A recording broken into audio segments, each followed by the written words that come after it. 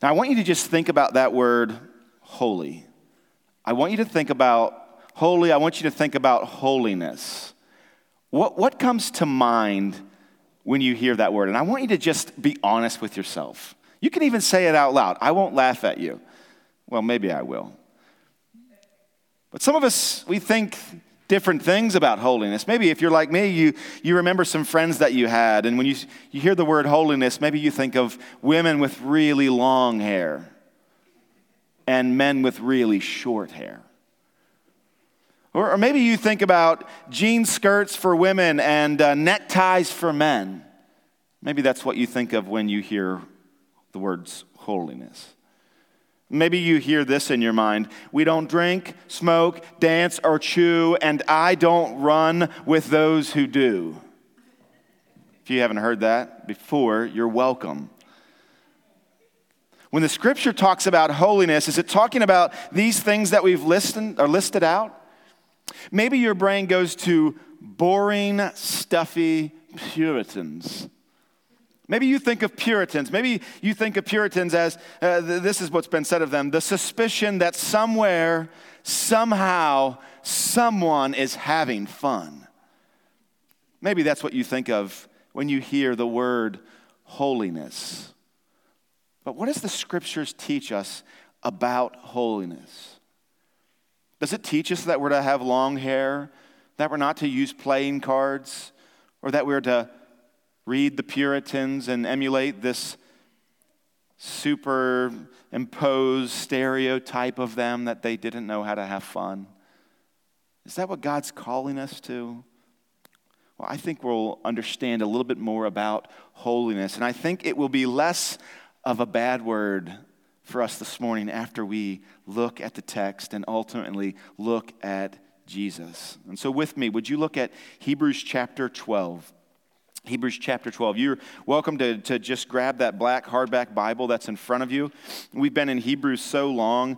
So many people have opened up to that page that if you open up, if you grab that book, it'll probably just open itself up to page 1196. But if it doesn't, that's the page number 1196.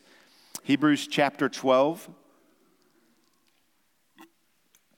We're going to be looking at verses 12 to 17. 12 to 17. What does the scripture say? It says, "Therefore, lift your drooping hands and strengthen your weak knees, and make straight paths for your feet, so that what is lame may not be put out of joint, but rather be healed. Strive for peace with everyone, and for the holiness without which no one will see the Lord. See to it that no one falls or fails to obtain the grace of God, and that no root of bitterness springs up and causes trouble, and by it many become defiled. That no one is sexually immoral or unholy like Esau, who sold his birthright for a single meal. For you know that afterward, when he desired to inherit the blessing, he was rejected, for he found no chance to repent, though he sought it with tears." Let's ask God to bless the reading of his word. Would you pray with me now in total dependence on God? Father, we submit ourselves to you, and we ask that you would bless us. And God, I don't want to just use a word that we don't really know what it means. Would you really bring us joy and happiness?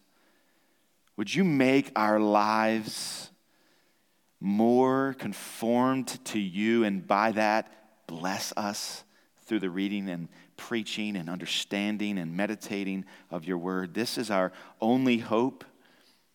And this is one of the reasons why we've gathered here this morning. And so we look to you now, and we ask this in the name of Jesus. Amen. Oftentimes I'll give you the main idea that I think is coming to the top here this morning. And I want to do that. I want to give it to you right at the beginning.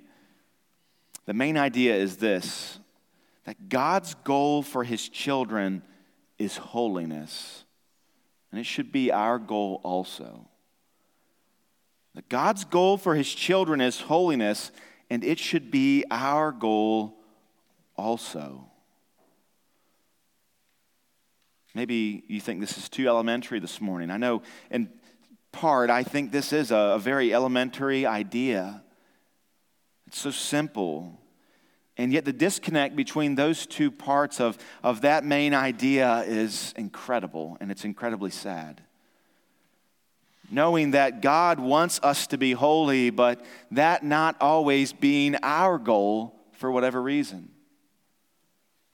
I hope this morning that as we consider God's goal for us in disciplining us, God's goal for us long term in spending eternity with Him as holy people in a holy place, worshiping a holy God, I hope that would, in manifest ways, in real ways, begin to even more become the goal of your heart. That would be the desire when you wake up, more than a cup of coffee, more than a good day, more than a happy weekend, that you yourself would be holy as God is holy. Now, this morning, we're going to look at 3 words. We're going to look at this word holiness. It's a big word here in this text, and we're going to look at another word. We're going to look at this word peace, something that God has commanded us to have with other people. And then finally, we're going to look at a word oversight, and you probably won't see it in your copy of God's word, but it's there. I'm going to prove that to you. But we'll look at these 3 words: holiness, peace, and oversight. And at the end, I just want to give you 4 simple explanations, or not explanations, but ways that we ourselves can become a more holy church together. And then we'll end by just looking at Jesus. We'll stand and respond after considering Him, and we're going to sing about Him. And so that's the trajectory of our day today. Let's start with this word holiness. Holiness. Well, before we actually talk about that word, I want to just kind of frame up where we are, and we can do that by looking at verse 12. There's a therefore, and we know the statement. What is the therefore? That's what we're to ask. If we're to be students of the Word of God, when we see therefore, we say, okay, what is it therefore? Well, what's preceding? We need to know that. Well, what's preceded is this idea that the people of God can experience persecution. People of God can experience difficult times. And when we experience those difficult times, particularly even here in this case, at the hand of people who hate us and hate God, we're also to recognize that God in His sovereignty as the King of all things is allowing that and even using that purposely to shape us in some way, to shape us into the image of Jesus. In other words, to make us holy. And so verse 12 says, therefore, because that's true, because He's just told us that we are to now look at everything that happens in our lives and say, God, how are you using this to make me more like Jesus, to hate this world and to love my Lord? Because of that, what are we to do? Well, we are to lift our drooping hands. We are to strengthen our weak knees, and we are to make straight paths for our feet, so that what is lame may not be put out of joint, but rather healed. This is soul talk, friends. Some of you have been sick recently, and you've kind of experienced the drooping hands. You might not say it that way. You've experienced the weak knees, the inability to walk a straight line. No, not because of alcohol, but because you're just so crushed and tired. And if somebody were to walk into the room and see you on the bed or see you on the couch with the man cold or the debilitating whatever it is, and they were just to say, feel better, stand up, strengthen your hands, strengthen your knees, walk a straight line, quit being such a baby, how effective is that really? When physically we are unable to stand up, physically we're unable to have the strength in our hands that we want to have. If it were that easy, we would do it. And that's not what He's talking about here. He's not talking about your physical hands. He's not talking about your weak knees. He's speaking about your soul. And so many of us here this morning, we are tired. That's the drooping hands. Maybe it'd be helpful for you to think about a boxing match. Many of you are not boxers, but some of you are aware. You know the idea that the coach is going to say, get your hands up, get your hands back up, guard your face. And what happens when somebody, a boxer becomes tired? That's one of the first things that they end up doing is they put their arms down. Why? They're tired. They've had their arms up, they've continued to fight, and now they're just flat tired. And what about weak knees? Well, spiritually speaking, what do weak knees stand for? Oh, weak knees stand for this idea that there's fear. Fear. Not just that you're tired, but that you're afraid. When you think about the difficulties that you've been facing, you might say, well, I'm just tired. I'm tired of persecution. I'm tired of relational difficulties. I'm tired of fighting sin. I'm tired of raising kids. I'm tired of forgiving my spouse. I'm tired of fighting to pay bills. Whatever it is, you say, you fill in the blank and you say, I don't know if I can do this anymore. And the Spirit of God comes to us this morning through His Word and He says, no. Get your hands back up. And you say, but I'm just tired. Get your hands back up. We're doing something. We've got some more rounds to go. Guard yourself. Don't stop. But some of you aren't so tired, but you're just afraid, and you've maybe even misunderstood what God has been doing in your life, and you've thought that the things that you're experiencing in life are really outside of God's control. They're not the same thing. And last week we looked and we saw it's the same thing. God is using everything in your life to shape you and to train you and to discipline you to make you holy. And you say, well, I've been afraid of this whole time that God has abandoned me. I've been afraid that God hates me. I've been afraid that He's rejected me.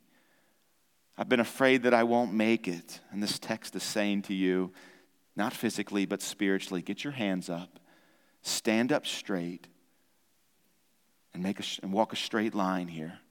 Stay on the path. Why? Well, look at this last part of verse 12. It says, so that what is lame may not be put out of joint, but rather be healed. It's this idea, when you run on the path, you're less likely to sprain an ankle. And when you recognize that the work that God is doing in your life, it's not there to destroy you, but it's actually there to heal you. It's actually there to work out something good in your life. And what is that good thing? Well, we saw it last week, the fruit of holiness. We want holiness in our lives, and that's what God wants for us. What's holiness? Well, here's a definition for you. It's the state of being set apart and dedicated to God.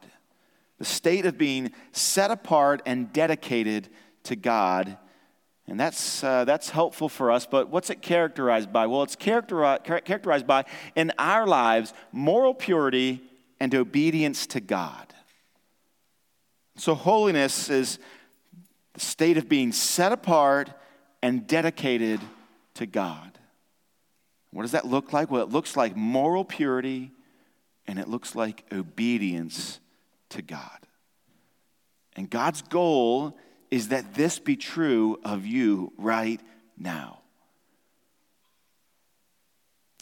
And some of you are thinking, because you know a little bit about the scriptures, and I'm so glad that you do, you're saying, but wait a minute, I'm trying to figure something out here. God wants us to be holy, but aren't we already holy?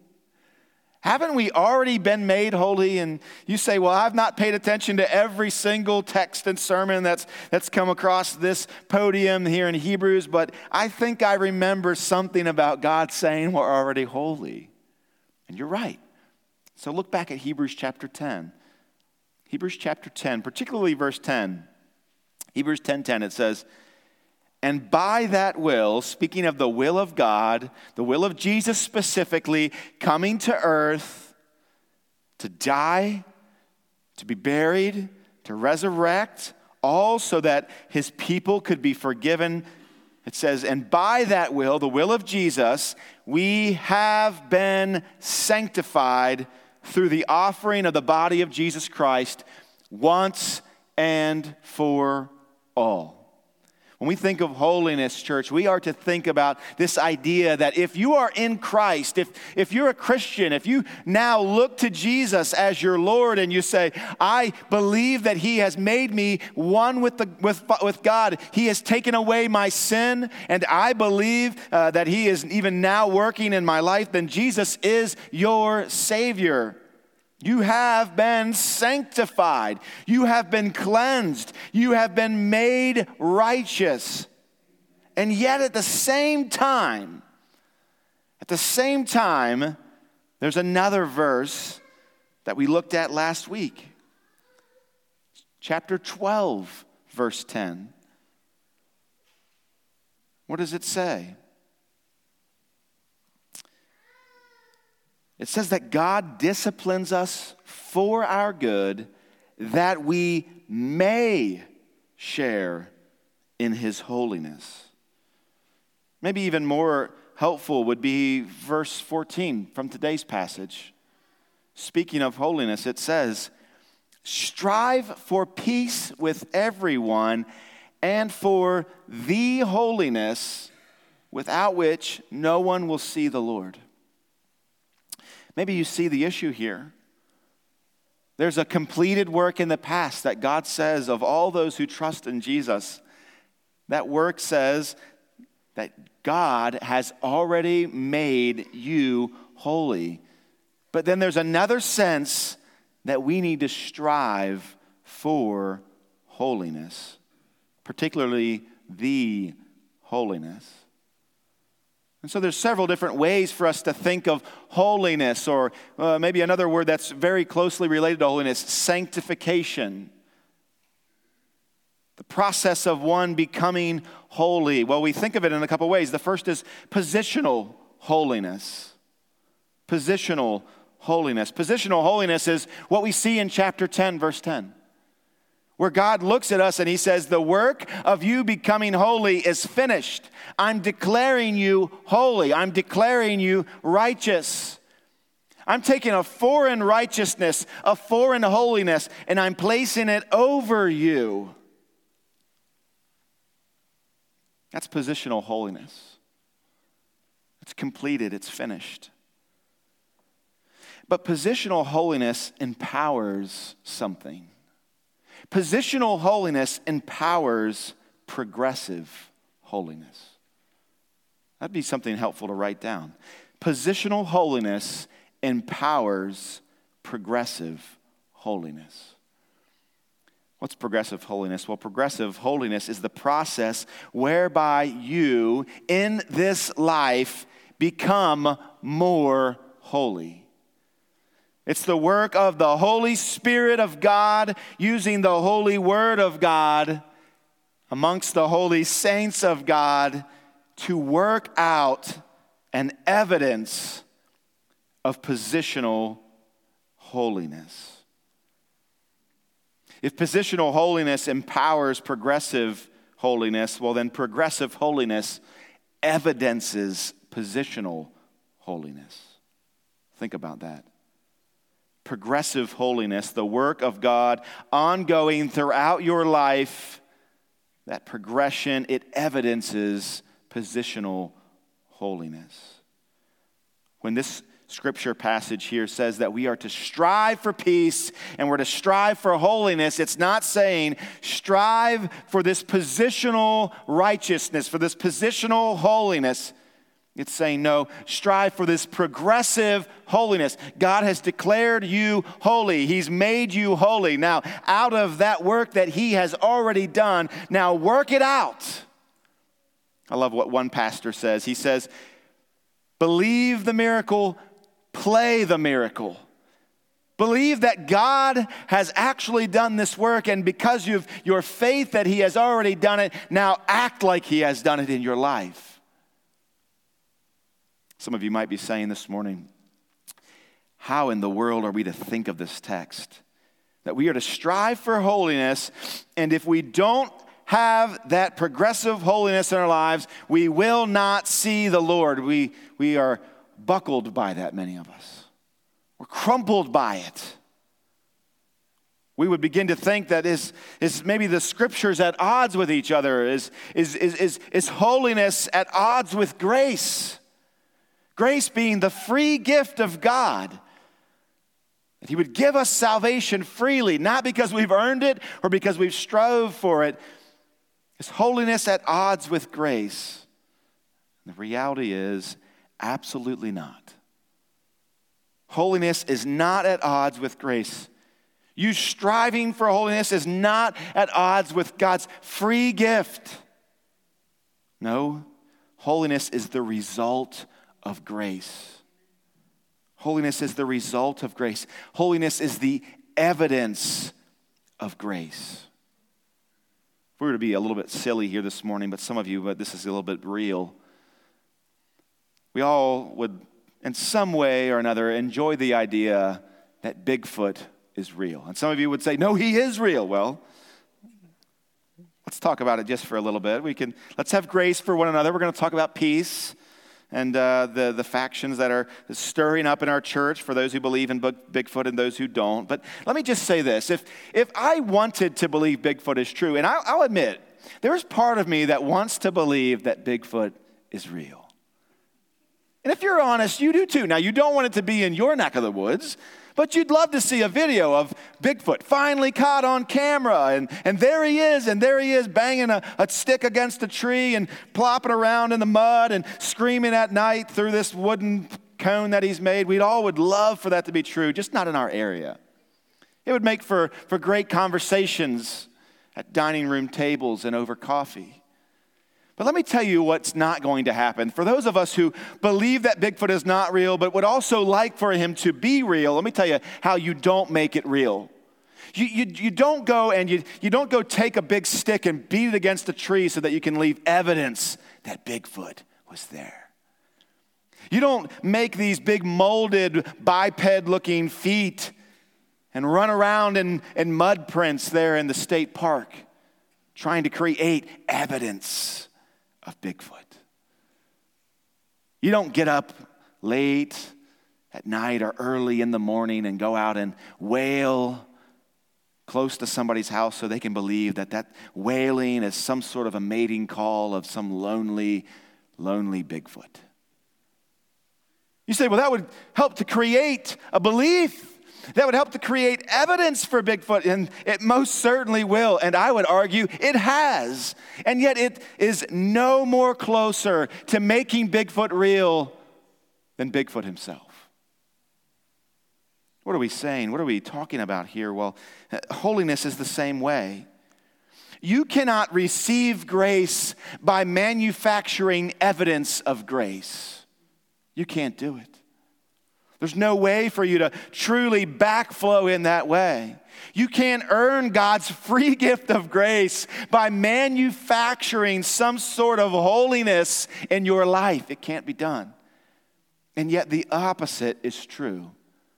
If there truly is a positional holiness, if God truly has made you His, if Christ's blood truly has cleansed you, and as Hebrews 10:10 says, you have been made holy, then brothers and sisters, you certainly will find evidence of it in your life. You certainly will. Holiness. Something that God says will be in the lives of those who are truly His. And yet it's something that so often we truly don't want. Maybe it's because we don't understand it. Maybe it's because we don't understand holiness. And I want to talk this morning about 5 things quickly as we think about holiness. 5 things that holiness is not. Now, it might be in part, but it is not the whole. So here's 5 things that holiness is not. Number 1, avoidance.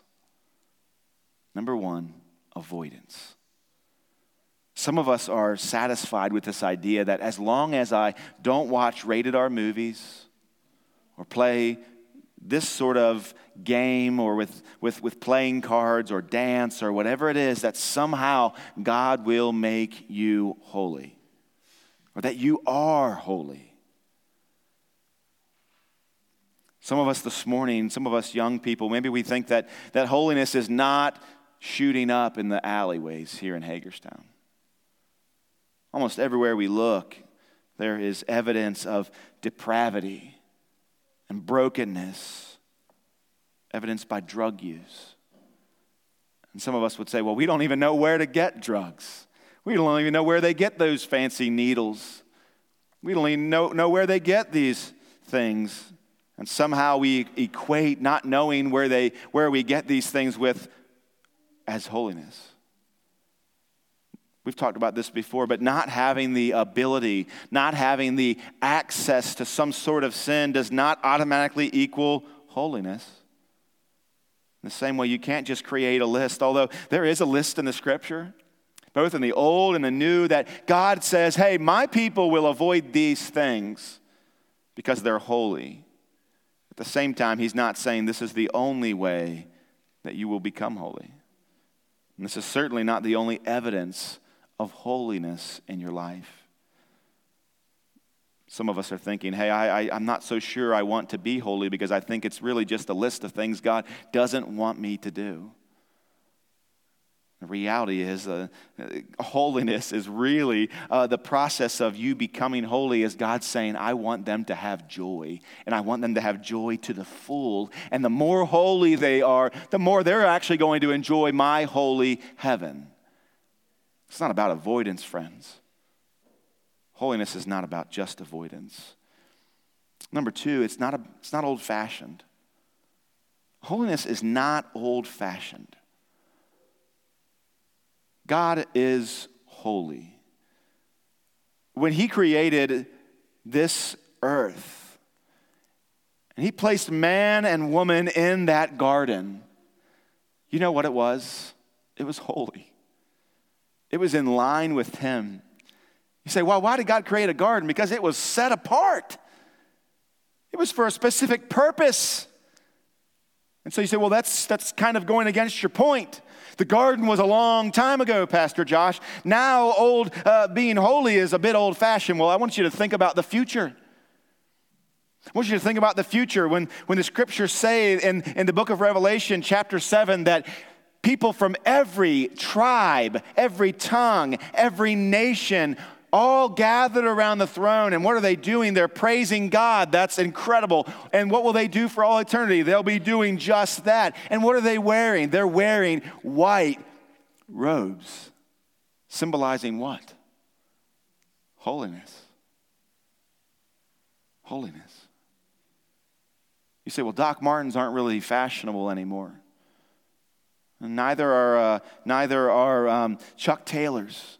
Now it's the Nike Air Force they're in today. Well, they'll be gone tomorrow. And some other fashionable sneaker will be cool in 10 weeks or in 10 years. But you know what will always be popular? You know what will always be fashionable? You know what will always be relevant? Holiness. Holiness. It's not old-fashioned. We like to think, what we experienced or what we hear about people experiencing in the 50s or some bygone era, that's holiness. Listen, some generations' list of things that they avoided, that's not holiness. That's old-fashioned. Point number 3, what is holiness not?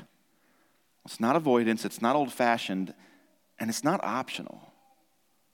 Holiness is not optional. There's some of us this morning that would, when we consider holiness, we would sort of fall on the legalistic side. And what does the legalistic side mean? Well, the legalistic side says something like this. You can somehow earn God's favor in your life if you do these things. You can secure God's free grace if you do these things. That's legalism. And there's others in here that would say, well, we hate that. We hate legalism. Maybe we've even tasted of it. We've experienced legalism and we say, I don't like that. I don't like where my heart wants to go in that, and I don't think it's the gospel. And so we run the other way. And what's the opposite of legalism? Antinomianism. Antinomianism is a fancy $2 word that simply means no law. free grace. Whatever, you're positionally sanctified, so it doesn't really matter what your life actually looks like. God looks at you, declares you righteous, and now you can go live like anybody else, and that's going to be great. Well, this scripture here, verse 14, comes right up against that idea. Comes right up against it. It says, no, you can't earn it. You can't earn it. It's something that God's already done. Furthermore, it's not optional. It's not optional. God says in his word, without holiness, you will not see me. In the end, when you stand before God and you say, God, I'm here, I'm ready, he's going to say, you didn't really go through the holiness preparation plan, did you? I don't see it. I actually don't think I know you. The reality is, whoever really is positionally sanctified will be progressively sanctified. If you're to travel to a foreign country and to stay a few days, you might think, well, do I need to check a bag? Well, check bags are optional. You say, well, what about some reading material and a neck pillow for the long flight on the other side of the world? It's optional. Some of the younger teenagers here are like, hey, what about underwear? Do I need to bring a couple extra pairs? Again, optional. You know what's not optional if you're going to go to a foreign country? A passport. A passport. Why? Well, what's a passport do? Does that really make me a citizen of this country and a visiting citizen to that country? No, it doesn't make you a citizen, but it is certainly evidence that you are. And so it's not optional, friends. God promises us that he will work out sanctification in our lives and that that's not an option. And that is precisely why he disciplines us. And so it's not optional and it's not easy. It's not easy. That's number 4. Holiness is not easy. Where did you find that at? Well, maybe just in my life, you've experienced it too. I'm not holy. I want to be holy, and I found that to be very difficult. But what's better than my story, well, the Word of God? What does it say in verse 14? It's a command. It says, strive. Strive. What does that word strive mean? Well, it means it's not going to be easy. Struggle. And it's in the present active, which means it's not just like try to do it and then once you've done it, you're done. It says keep on striving.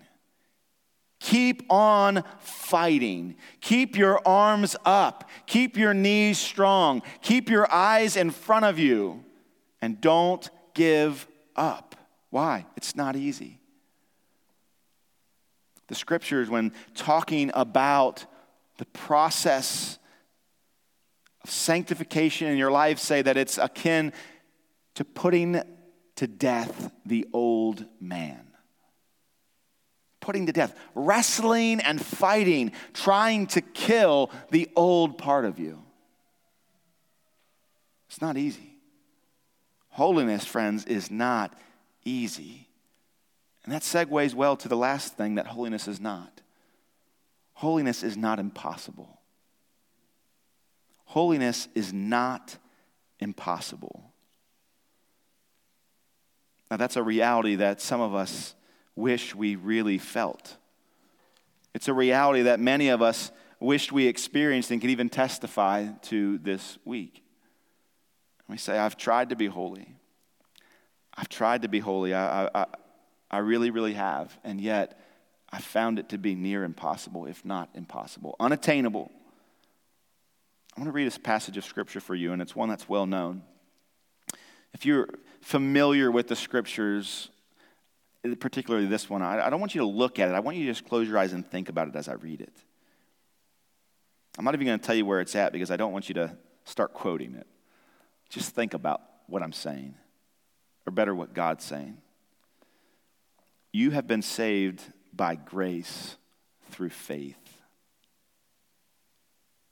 Some of you already started quoting it. You've been saved by grace through faith. Think about the meaning. And this is not your own doing. It is the gift of God. Friend, it's not a result of works. You can't boast about this. Verse 10. We often forget this. For we are his workmanship, created in Christ Jesus for good works, which God prepared beforehand that we should walk in them. What's it saying here? It's saying a lot. But the most helpful thing for us as we consider what we're studying in chapter 12 of Hebrews is this idea that God has positionally made us holy. He's given us a gift that we can't earn. And that happened a long time ago. And then it says, and God prepared a long time ago that those who would receive this free gift of grace, that they would walk in holiness in the future. He made preparation for you to do that in the past so that you can do it in the future. Isn't that wonderful? Doesn't that help us this morning as we consider, I just don't think I'm making much progress. One of my favorite philosophers, he's speaking of this idea of sanctification and us looking at ourselves and looking at somebody else, particularly looking at somebody else and saying, that person claims to be a Christian and they're actually kind of a rotten person. How many of you guys, let's raise your hand, don't look at them immediately, but you know a Christian and you think, that person's kind of rotten. Well, none of you know that person and none of you need help with your finances, apparently, according to what you didn't raise your hand on last week. But anyway, each of us knows somebody like that. We've met somebody and we say, man, that person's just rotten. And they claim to be a Christian. How is that possible? Well, Lewis helps us and he says, God is certainly changing them. He is certainly changing them. And you just didn't see where they started from. You've forgotten maybe in your own life, Christian, where you've started from. And you say, how am I not farther along in the process than I am right now at this moment? See, this is evidence of it being impossible. And God says, oh, brother, sister, calm down. I've promised to do this work in you, and I will do it surely, and it will take time. And remember where you came from. And give grace where people or other people have come from and where they're at in their process. When you think about sanctification and this idea that it needs to be a progressive sanctification, I want you to think about this idea that it is mounting evidence. Mounting evidence. Progressive sanctification is mounting evidence of positional sanctification. What do I mean by mounting evidence? Well, mounting in the sense that it's increasing. Now, at the rate of your neighbor, at the rate of the person sitting in the pew behind you, maybe not. Maybe greater, maybe lesser. And yet, if you are truly a Christian, holiness, the holiness of God will be mounting in your life. It will be increasing. And it will be evidence. Similar to this idea of a passport, does a passport make you a U.S. citizen? A U.S. passport make you a U.S. citizen, or a Canadian passport make you a Canadian citizen? No, it doesn't. But if you really are a citizen of Canada or a citizen of the United States, of wherever it is, then there will be evidence that comes along with it. That's holiness. What is holiness not? Well, it's those things that we've just worked through. Well, what is holiness? Well, I think it'd be helpful for us to look at Romans chapter 13. Romans 13. Starting in verse 12. It's on the screen there. You can follow along. If you're not quick in turning in your copy of God's Word, you could always take a picture of that and come back to it later. I want you to look at what it says here. The scriptures tell us the night is far gone and the day is at hand.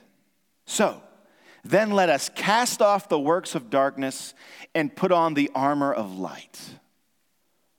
I think that's a helpful definition of righteousness, of holiness.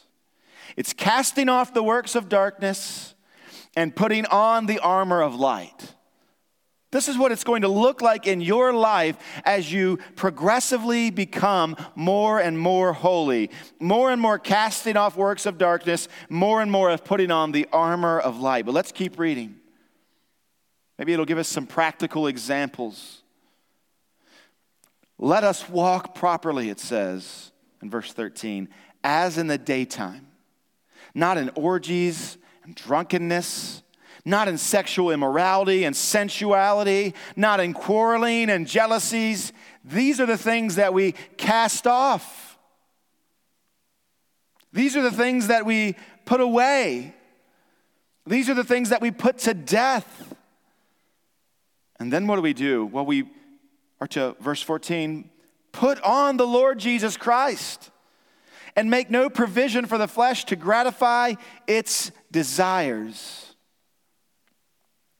What does holiness in our lives look like? It looks like us in practical ways, walking in the light, casting off things associated with darkness, and becoming more and more like Jesus Christ. The mature Christians in here have often mocked WWJD. But why? I think that's a wonderful question.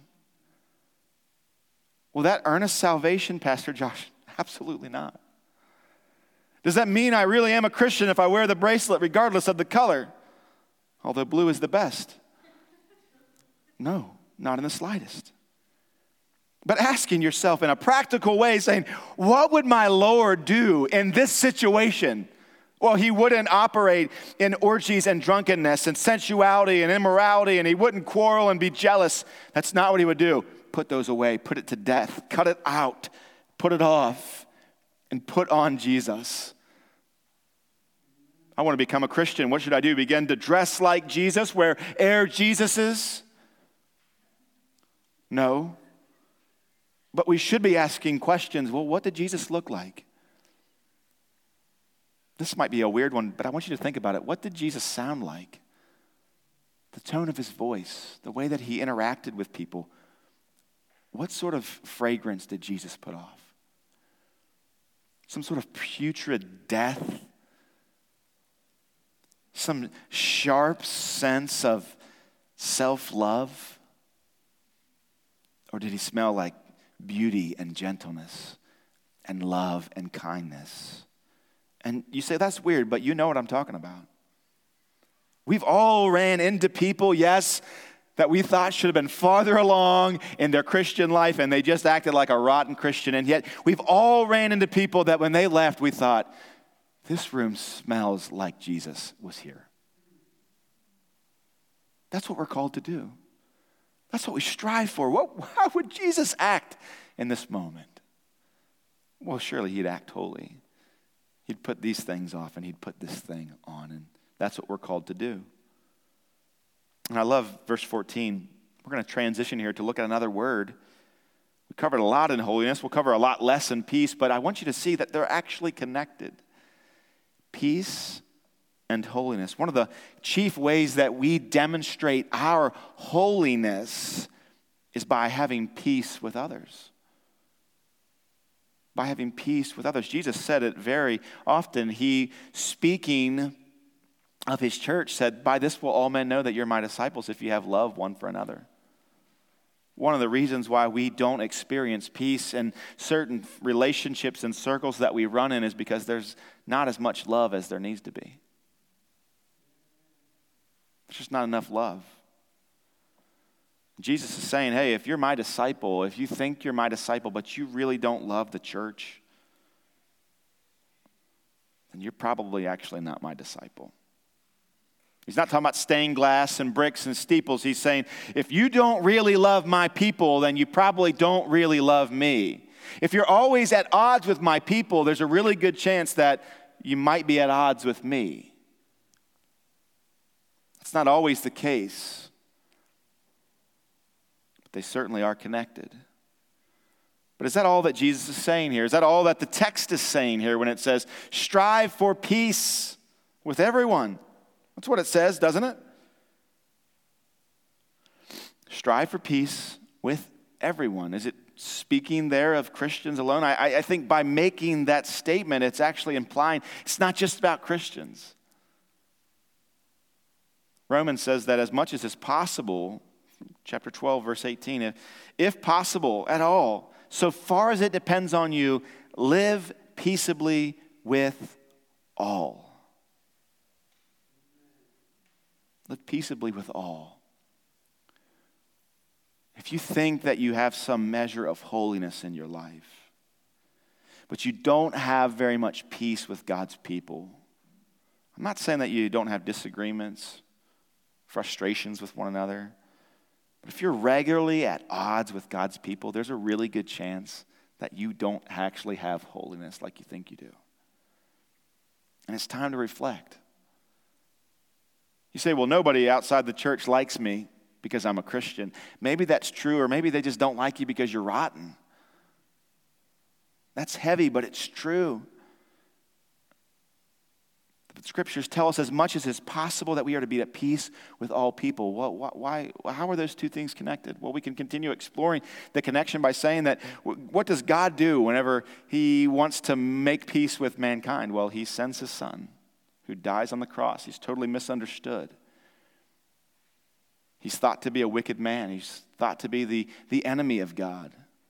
He lays his life down, and for the joy that was set before him, he endures all of this painful passion. The cross, being misunderstood, even the wrath of God. And what is his goal in all this? To make peace. To bring peace. Friends, the holiness of God is manifest in your life and will always be manifest in your life by resembling the work of Jesus in redemption. You know that there's holiness working in your life when you see peace as a result of your life. You say, well, that's not always true. You're right, it's not always true. And yet Jesus still says, blessed are the peacemakers. Blessed are they when they come into a situation, they're able to, as much as is possible in them, bring about peace and not contribute to more depravity and war. James chapter 4, we don't have time to go there, but James chapter 4 warns us and says, hey, don't you know why you're always fighting? Don't you know why you don't have peace in your life? Because you have sinful, selfish lusts that you can't get filled, and so does your neighbor, and they're fighting for their desires and you yours, and that's why you're always at war with each other. And there's no peace. There's no evidence of holiness there. So holiness and peace. God's goal for each of us, as we said at the beginning, is holiness. He wants you to be practically, manifestly holy in your life. And holiness is characterized by peace. And here's something that's really interesting, and I love it. I see it here in this text. Something that often gets in the way of peace in our lives is the oversight of others. It's the oversight of others. You say, well, again, you said that word's there, but I don't see it. Well, look at verse 15. It says there at verse 15, see to it. That's one word. See to it. And that word that's there in the Greek, I'm not going to try to pronounce it for you because I'll probably butcher it, and I don't want you to think I'm smarter than I really am, but it is related directly to the word bishop in the English language. And bishop means overseer. Okay? It comes from the word, it's a compound word, oversight or see. So somebody who has a higher line of sight and is responsible or able to see a bunch. And that's why pastors are called overseers. Not just because we stand a foot and a half above a stage and we can see the thinning spots on the top of a few of the men's heads. That's not why we're overseers, but because we are called to oversee the congregation.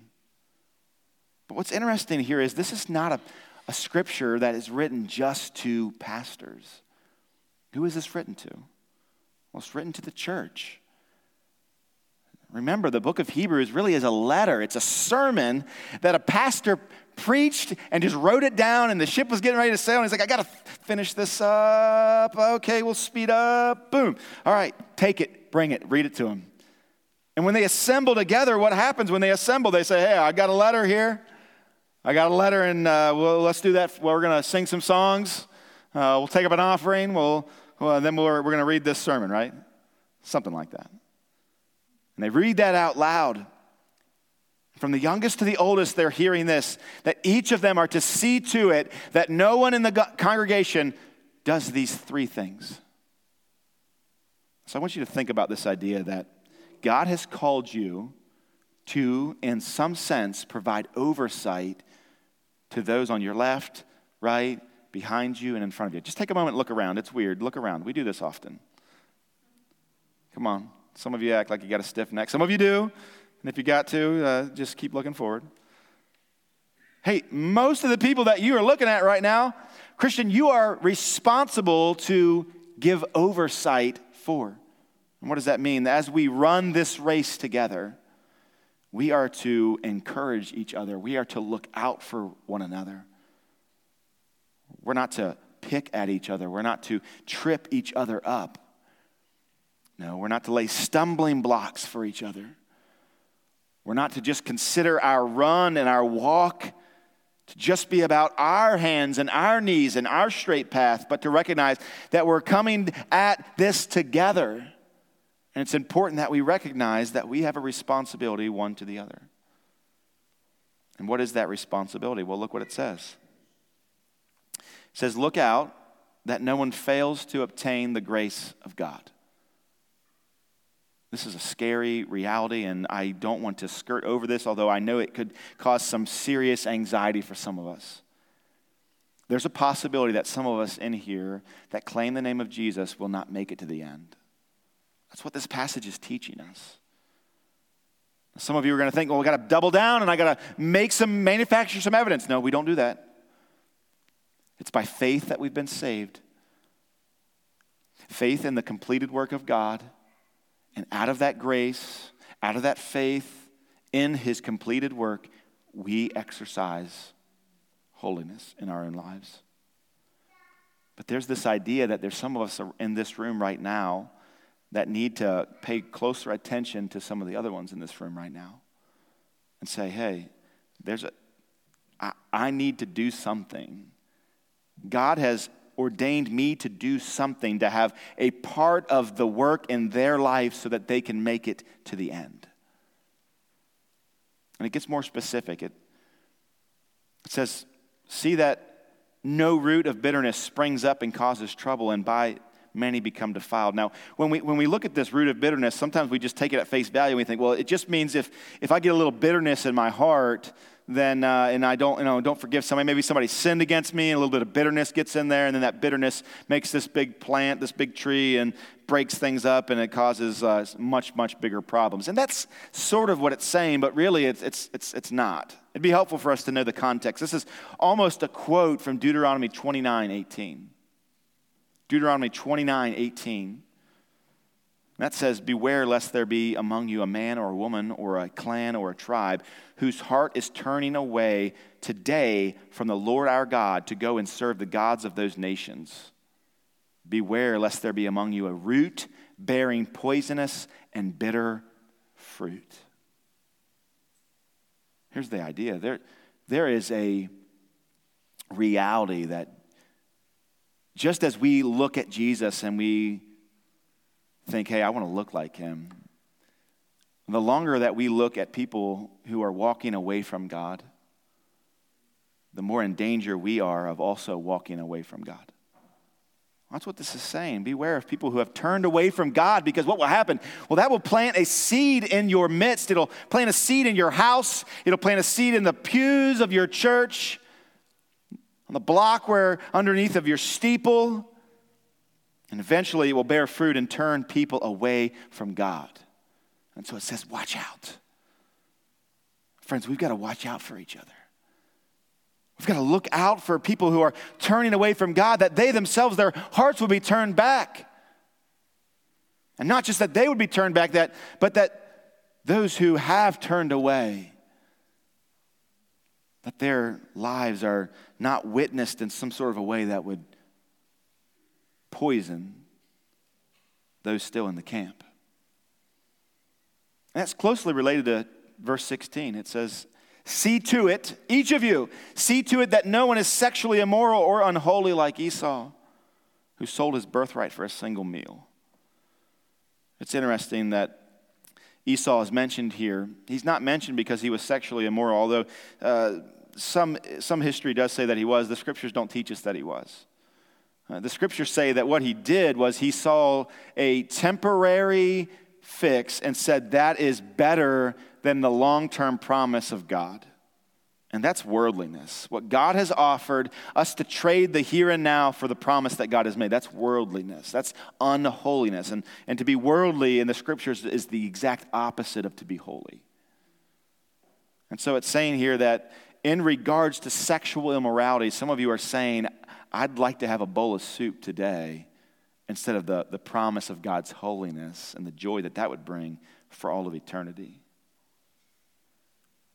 What Esau said was, he said, hey, one session of pornography.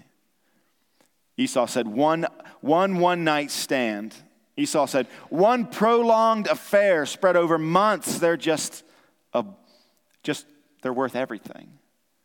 What the scriptures teach us is really that these sexual sins, this sexual immorality is simply a bowl of soup that we would trade everything for.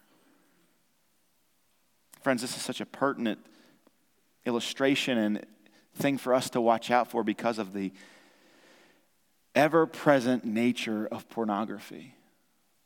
I don't want to be anachronistic here, but that word here for sexual immorality or being sexual immoral is literally the word porn. It's so permeated our culture today. And the scriptures are saying to us this morning, parents, friends, Sunday school teachers, life group leaders, D group members,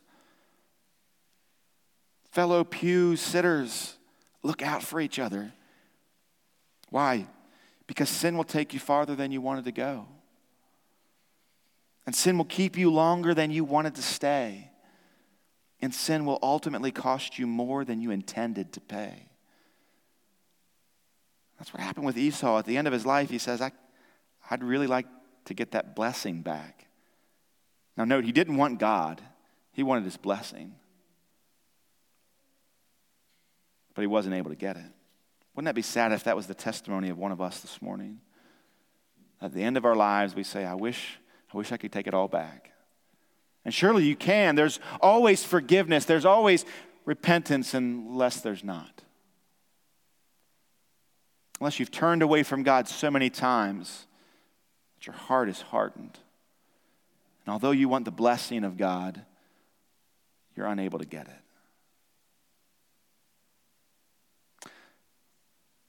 There's some applications here for us, both to look at our own lives and to look at the lives of others. I think that's helpful for us this morning. We got to realize that we are not alone in this fight and that God is using all of us to grow in holiness. I want to give you just 4 as we close. I want to give you 4 very quickly bullet points for how you can help Hagerstown Church become a practically holy church more and more every week. First one is, number 1, realize that you're not. Realize you're not. Again, we say, well, we're going back to the beginning of the sermon. Yeah, we kind of are. But that's important. We've got to pursue holiness. We've got to strive for it because practically speaking, in our lives, we are not. Remember, he said, I'm going to prepare a place for you. And in his essence, he's saying, and I'm sending my Holy Spirit to prepare you. And so if we want to become a holy church, we have to realize that that's something we don't already have.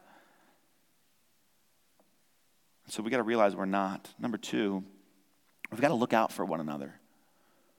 We've got to look out for one another. I think we do a good job as a church of already recognizing that we are in this together. We say, well, we have a very high view of membership. We're saying, hey, we're committing to each other, and we're in membership. We're saying, please, I want you to look into my life. I want you to ask me hard questions. I want you to get in my grill, and I want you to check me out and figure out what's going on, and I want to be accountable to you. Why? Why do we say things like that? Because we need each other. And this is not about you becoming more holy. It's about us becoming more holy. And we're not, and we need each other. And I think number 3 is even more practical for us. It's that we be easily corrected.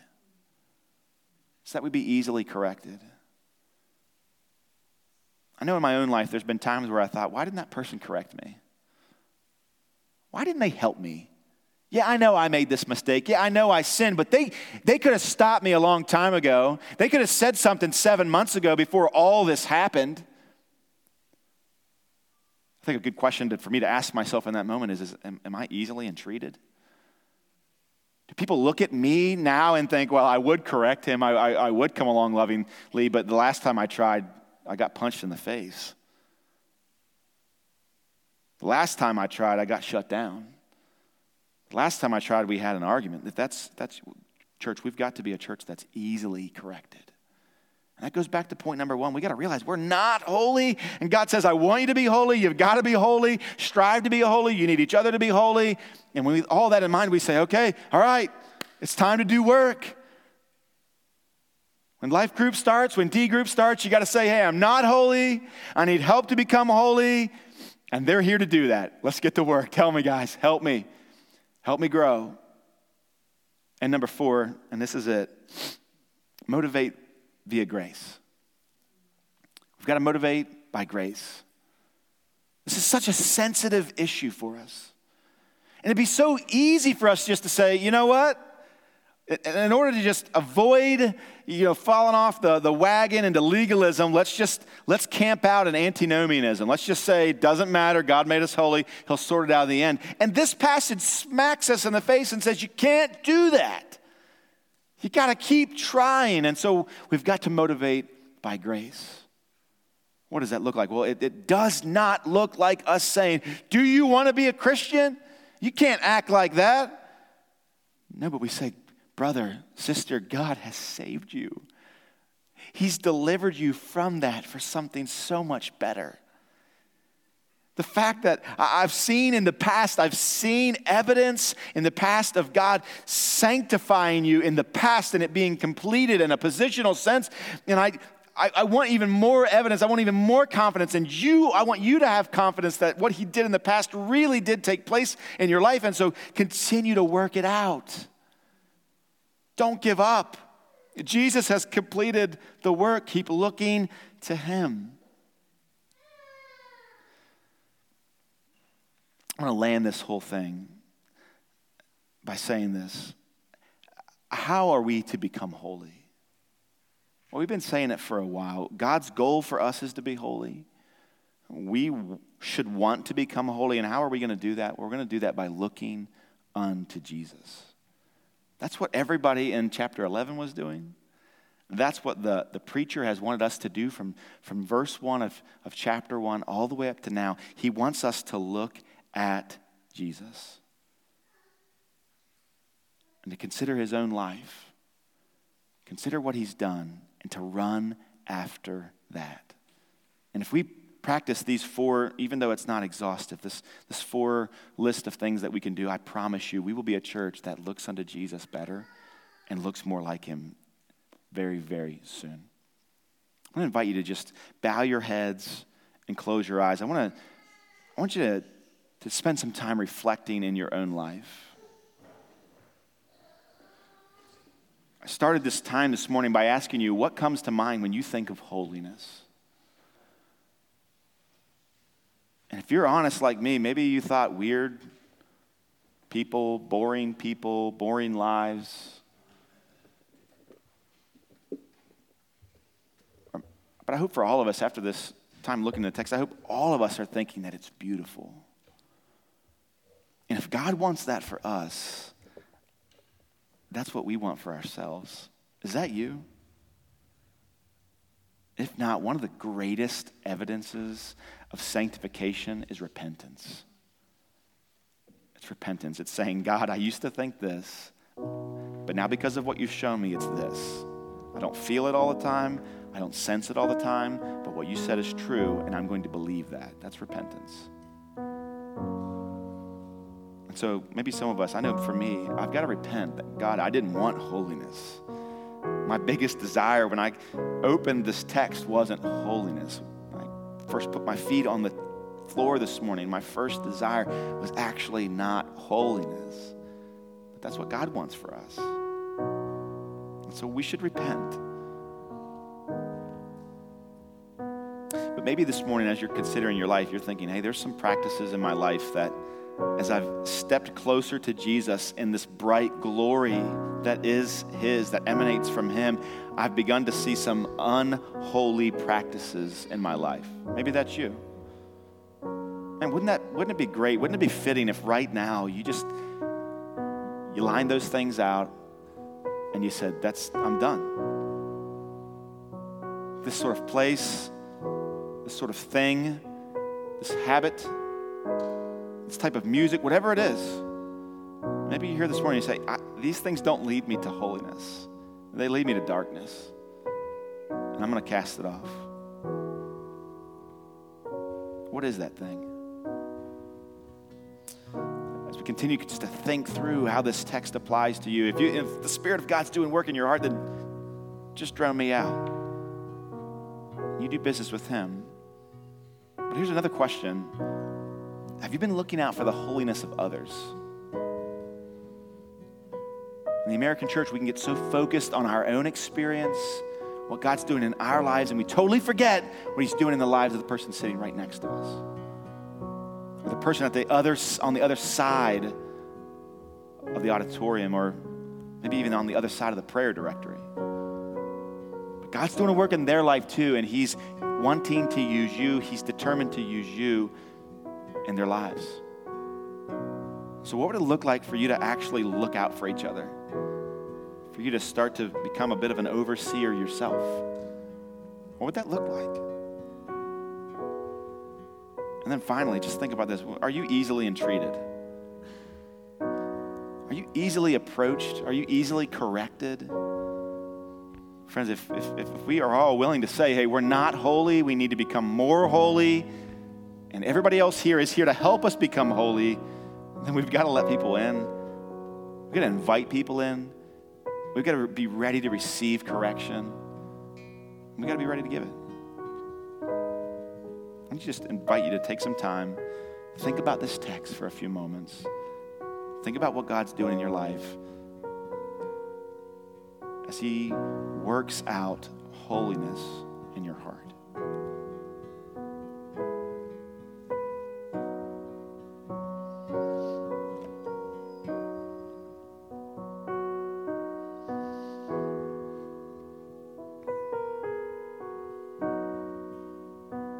Father, we thank you that your word is quick and powerful. It's sharper than any two-edged sword. That we can come in here thinking that we're all put together and your scriptures can just cut us. God, we're thankful that you don't cut us apart. You cut the wickedness. You put to death the deeds of the flesh. You help us to cast off works of darkness and to put on righteousness, the righteousness of Christ. In practical and meaningful ways. God, we love you for that. We thank you for that this morning. And we worship you because of these truths. Jesus, it's in your name that we pray. Amen.